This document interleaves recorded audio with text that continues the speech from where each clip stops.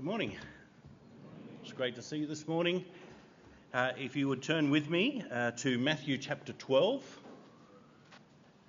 and we're going to begin at the first verse. At that time, Jesus went through the grain fields on the Sabbath, and his disciples were hungry and began to pluck heads of grain and eat. When they saw this, the Pharisees said to him, "Look, your disciples are doing what's not lawful to do on a Sabbath." And he said to them, "Have you not read what David did when he and those who were with him were hungry? How he entered the house of God and ate the bread of the presence, which it was not right for him to eat, nor those with him, but only the priests. And have you not read the law, that on the Sabbath the priests in the temple profane the Sabbath and are blameless? I say to you, something greater than the temple is here. If you knew what it means, 'I desire mercy, not sacrifice,' then you would not condemn the innocent. For the Son of Man is Lord of the Sabbath." And departing from there, he came to their synagogue. And look, a man with a withered hand. And they questioned him, saying, "Is it lawful to heal on the Sabbath?" in order to accuse him. And Jesus said to them, "Which among you who will have one sheep, and if it falls into a trench on the Sabbath, will not take hold of it and haul it out? Then of how much more value is a man than a sheep? So it is lawful to do good on the Sabbath." Then he said to the man, "Stretch out your hand."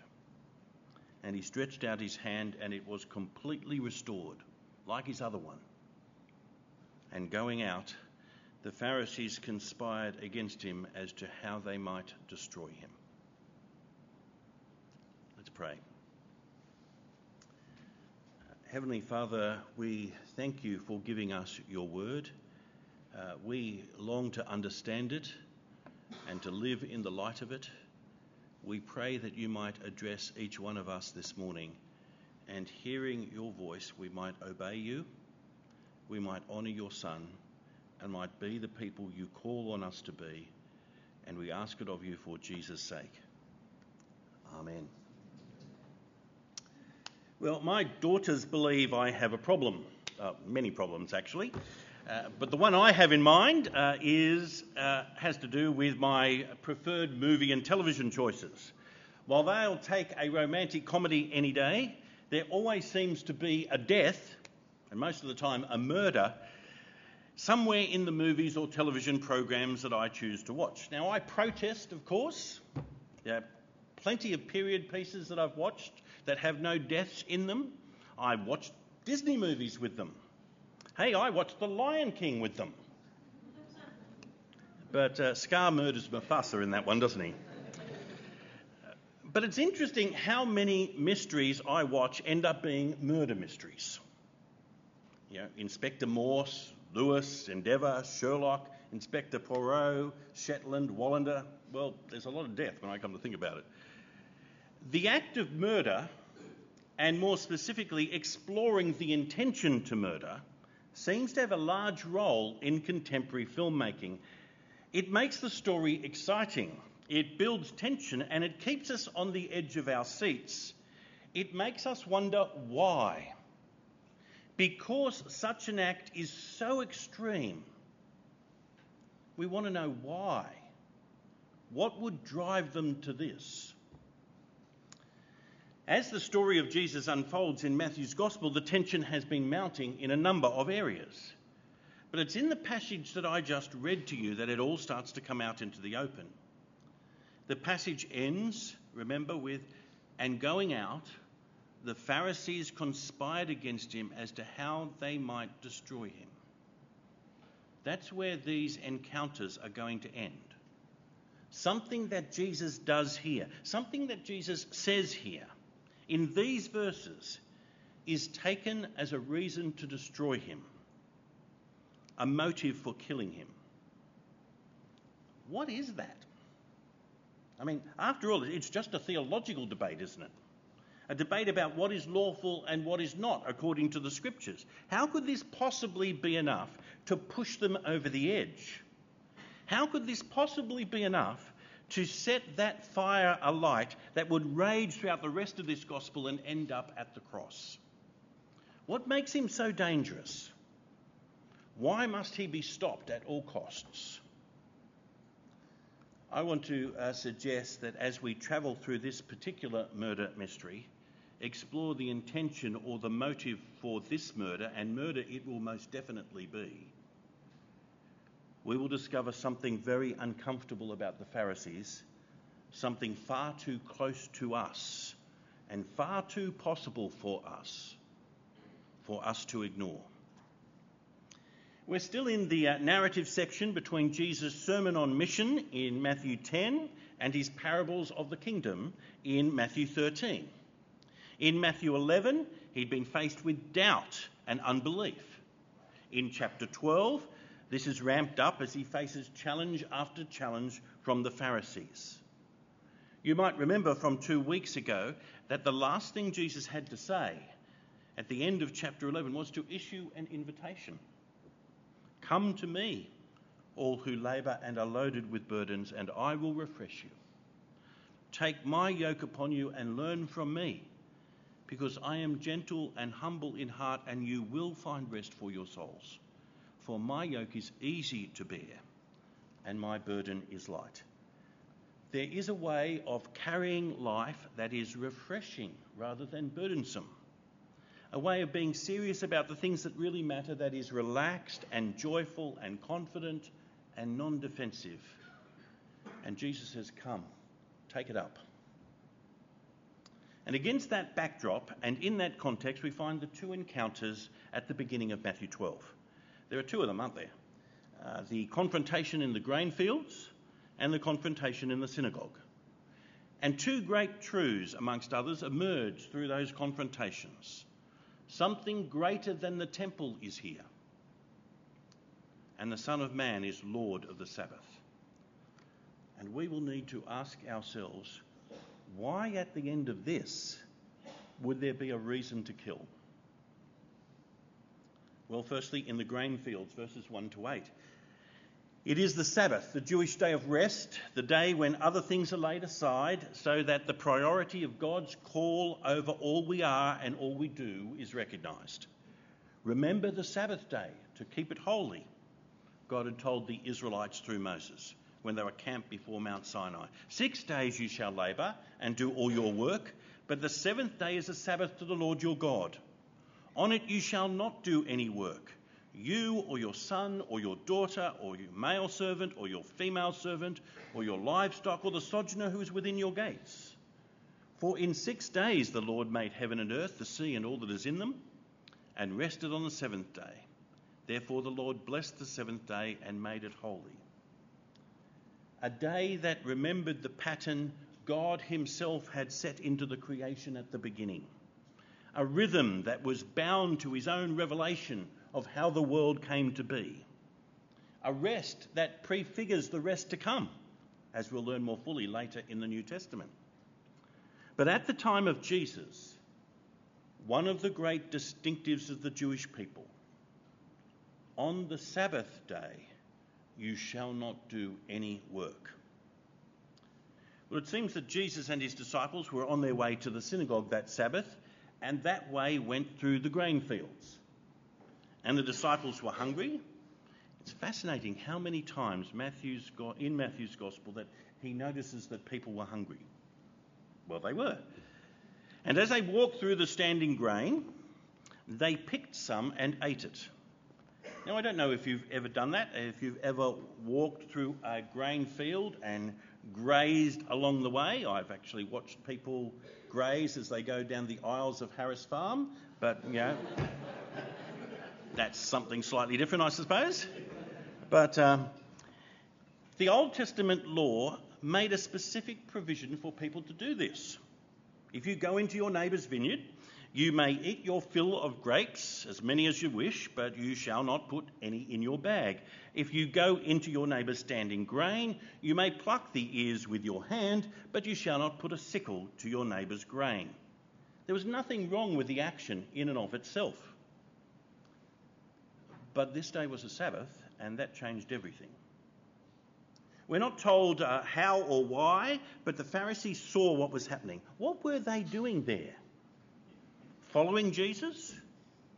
Trying to get intel on him and his movements? Or something more sinister? Now, whatever they were doing, they pounce. And they accuse Jesus' disciples of breaking the Sabbath by harvesting grain. Even if it was only a little bit. Even if it was by hand, it was still harvesting. It was still work. And so it was still against the law. The rabbis would, in time, have an entire handbook on how to keep the Sabbath. Just what constituted work and what the limits were. How many steps you could walk, how many stitches you could sew, how much treatment you could provide for the sick and under what circumstances. All laid out, all carefully lined up. And the Pharisees judged that what the disciples were doing went too far. And so they pounced. Lord, your disciples are doing what it is not lawful to do on the Sabbath.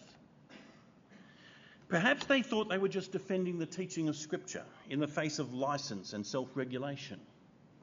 After all, they were well known to be scrupulous and they weren't above virtue signalling when it suited them. They would never think of doing anything like this. It was flagrantly and directly against the teaching of the law. No work on the Sabbath. None.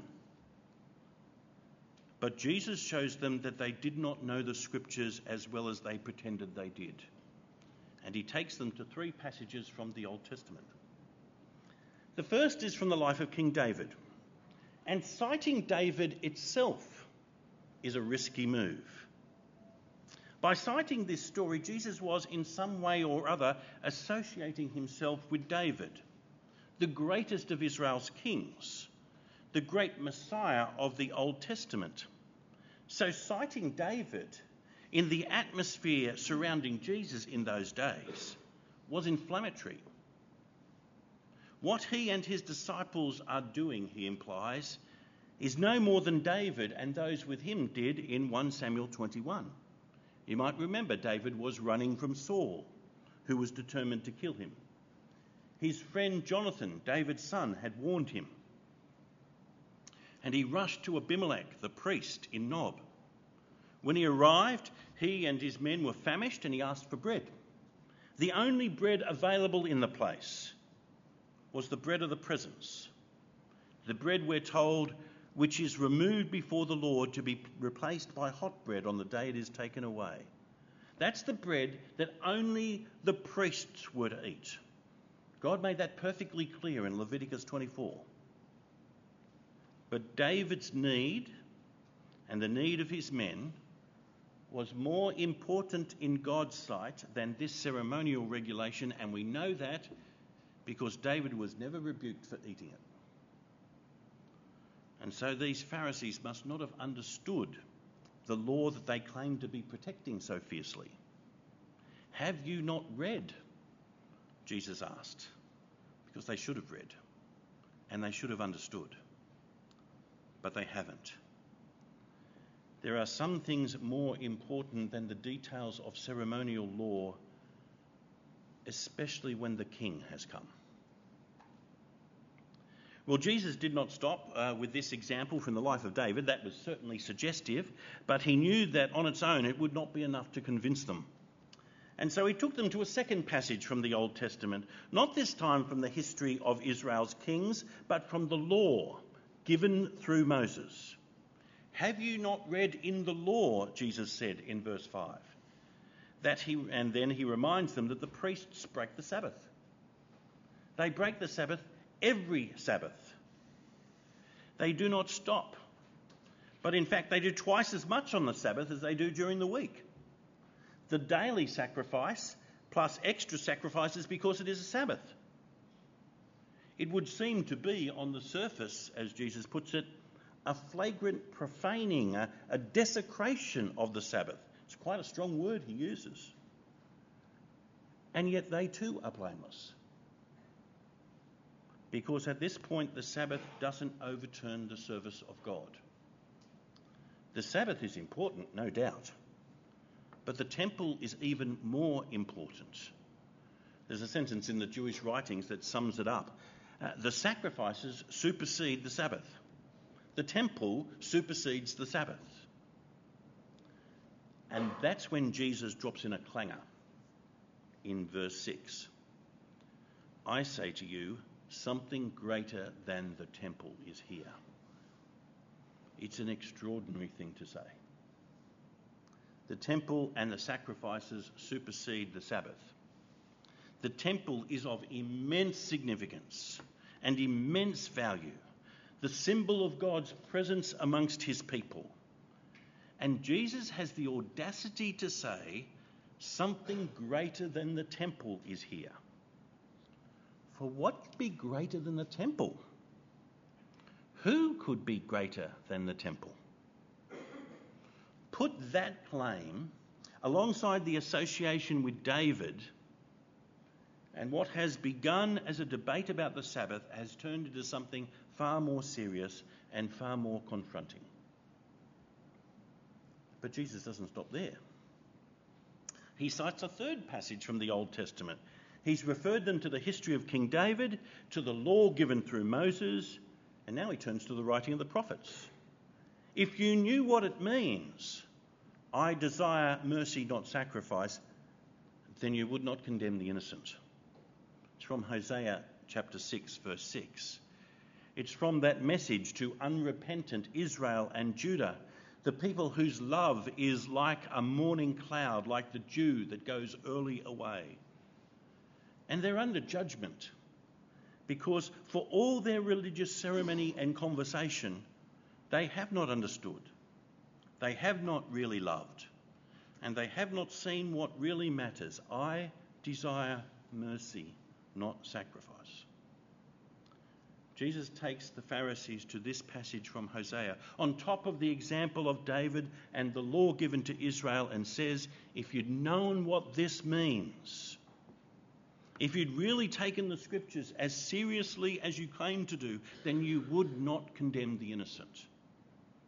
Your preoccupation with the niceties of the Sabbath has meant you have missed the big picture, missed where it has all been heading. And then the second clanger. For the Son of Man is Lord of the Sabbath. Everything the Sabbath has been pointing to, everything has arrived in me. Something earth-shattering has happened. A brand new day has dawned. It's much more significant than when King David fronted up at the residence of the priest Abimelech. It's much more significant even than the prescribed sacrifices of the temple. Jesus and his kingdom is greater than the temple, and the Sabbath serves him. You've been distracted, and you've not seen what's been happening. The Pharisees were busy defending the Sabbath as the day of rest, and if they had been listening, they would have heard that this shadow, this Sabbath, was giving way even then to the reality, a better rest, a real rest. Come to me, remember. Come to me, he said, all who labour and are loaded with burdens, and I will give you rest. It's not hard to see why the temperature was rising, is it? Whatever you think you're doing, you've been distracted from the main game, and you failed to see the significance of what is happening before your very eyes, and you have not understood who I am. Well, I don't know how much further they needed to go through those grain fields, but there would be a second encounter between Jesus and the Pharisees that Sabbath, and it would happen as soon as they arrived at the synagogue. So, in the synagogue, verses 9 to 13. Don't miss the detail, will you? Jesus came to the synagogue, and there is a man with a withered hand. But before anything else is said or done, the Pharisees are back in the frame. I suspect they worked out immediately that Jesus would want to heal this man. His compassion and his ministry of healing was well known throughout the region, so they grabbed the initiative. It's interesting, isn't it? They criticised the disciples for what they were doing as they walked through the fields on the Sabbath, but they had no embarrassment at all about doing this on the Sabbath, about spending their time trying to develop a case against Jesus on the Sabbath. And so they ask, is it lawful to heal on the Sabbath? They weren't genuinely asking. They just wanted evidence so that they might accuse him. And this time Jesus doesn't take them to the Old Testament history or the teaching of the law or the warning of the prophets. He just reminds them of everyday life and the common sense application of all that God has said and the larger principle behind it. Which among you will have one sheep, and if it falls into a trench on the Sabbath, will not take hold of it and haul it out? The answer's obvious, isn't it? You don't need a degree in the law. You don't need some deep spiritual insight to realise there's only one thing to do. Get out there now and haul that sheep out of the trench. Don't leave it there in distress, unable to get out and potentially harming itself as it keeps trying. Go and rescue it. That's the only reasonable thing to do. It's the only compassionate thing to do. And if blind Freddy can work that out, Jesus is saying, then of how much more value is a man than a sheep? If the Sabbath does not trump an act of compassion to a sheep, it can't trump an act of compassion to a man or woman created in the image of God. So the answer to your question, he says to the Pharisees, is straightforward. It is lawful to do good on the Sabbath. Of course it is. Only the hardest of hearts would turn aside and refuse to do good because of the law given for the welfare of human beings in the first place. Mark's Gospel records words from the grain fields that Matthew passes over. The Sabbath was made for man, not man for the Sabbath. To insist on the regulations and to ignore the human need reveals something very ugly about the heart of the Pharisees. We've known that all along because their question was not a genuine inquiry. It had no interest in the man who stood before them with his most obvious need. It was meant simply to provide them with a means to accuse Jesus. And so, in stark contrast to their self-interested, paper-thin pretense of a concern for religious propriety, Jesus does that good on the Sabbath he was talking about with just a word. Then he said to the man, "Stretch out your hand." And he stretched out his hand, and it was completely restored like his other one. So there they are, the first two confrontations in a chapter of confrontations. But it only took these two to turn a dispute over the fourth commandment into a breach of the sixth. And going out, the Pharisees conspired against him as to how they might destroy him. Jesus did good on that Sabbath. They plotted to kill him. And the obvious question that arises is why? What is it that stirs such vicious hatred and directs their minds to murder? These exchanges revealed him to be a threat to the religious status quo. That's true. He wasn't doing things their way. There were authorities in place, lines no one was to cross, and if he kept talking like this and acting like this, then those authorities and those lines would be compromised. He showed up the shallowness of their own appeal to the Bible. He made apparent their callous indifference to the need of those around them. It was only a matter of time until he turned the people against them. I'm quite sure that's there, somewhere behind their behaviour that day. Protecting our own interests, our own influence, our own authority is so very often a motive for undoing, in one way or another, those who seem to threaten these things. He challenged their entire theological position as well. He's been doing that, to be honest, for some time. They claim to be guardians of the truth, the most valiant for truth among their contemporaries. They had it all worked out. They had an answer to every question. At least they did have, until he showed that they'd misunderstood God and his purposes at a very deep and basic level. Their hearts were not where God's heart is. They did not understand what the rest God had prefigured in the Sabbath had been pointing to all along.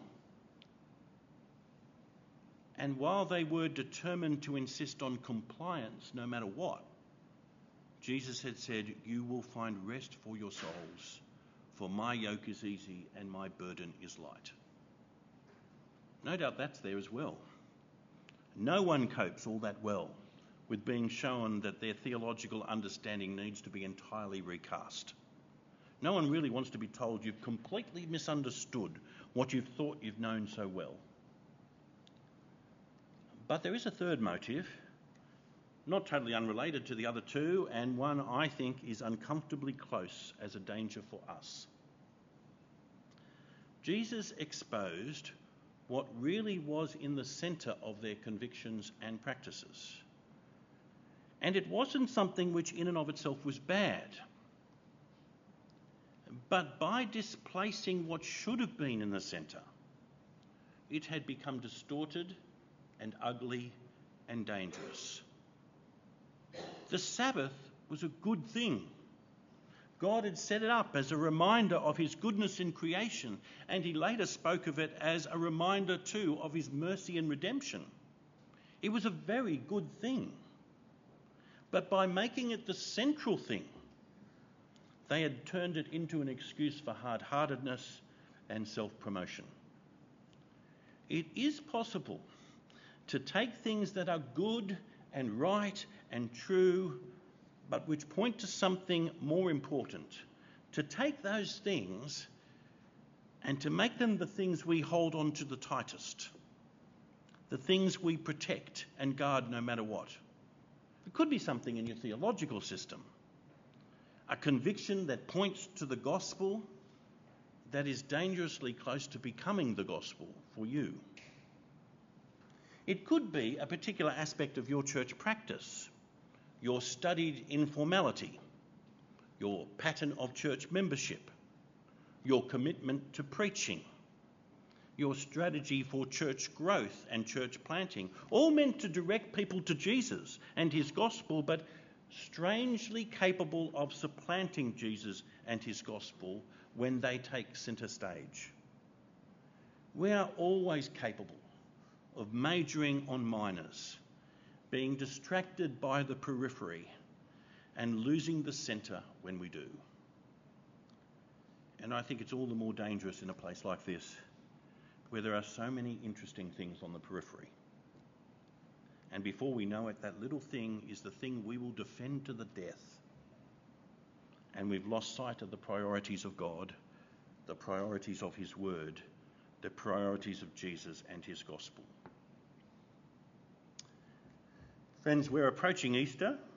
As a friend of mine once said, Easter is a reminder that given half a chance, we will murder our Maker. And it happened. Not in the centre of the pagan world, but in that place where the worship of the true God was meant to be taking place. A stone's throw away from the place where the living God had put his name, where the sacrifices were made, where the law was taught, and prayer and praise were offered to the only God there is. Of all places, there. That's where it happened. It is so easy to let religious practices and even theological convictions, even the really good ones, obscure what matters most. We must understand what this means. Something greater than the temple has come, and the Son of Man is Lord of the Sabbath. Will you pray with me?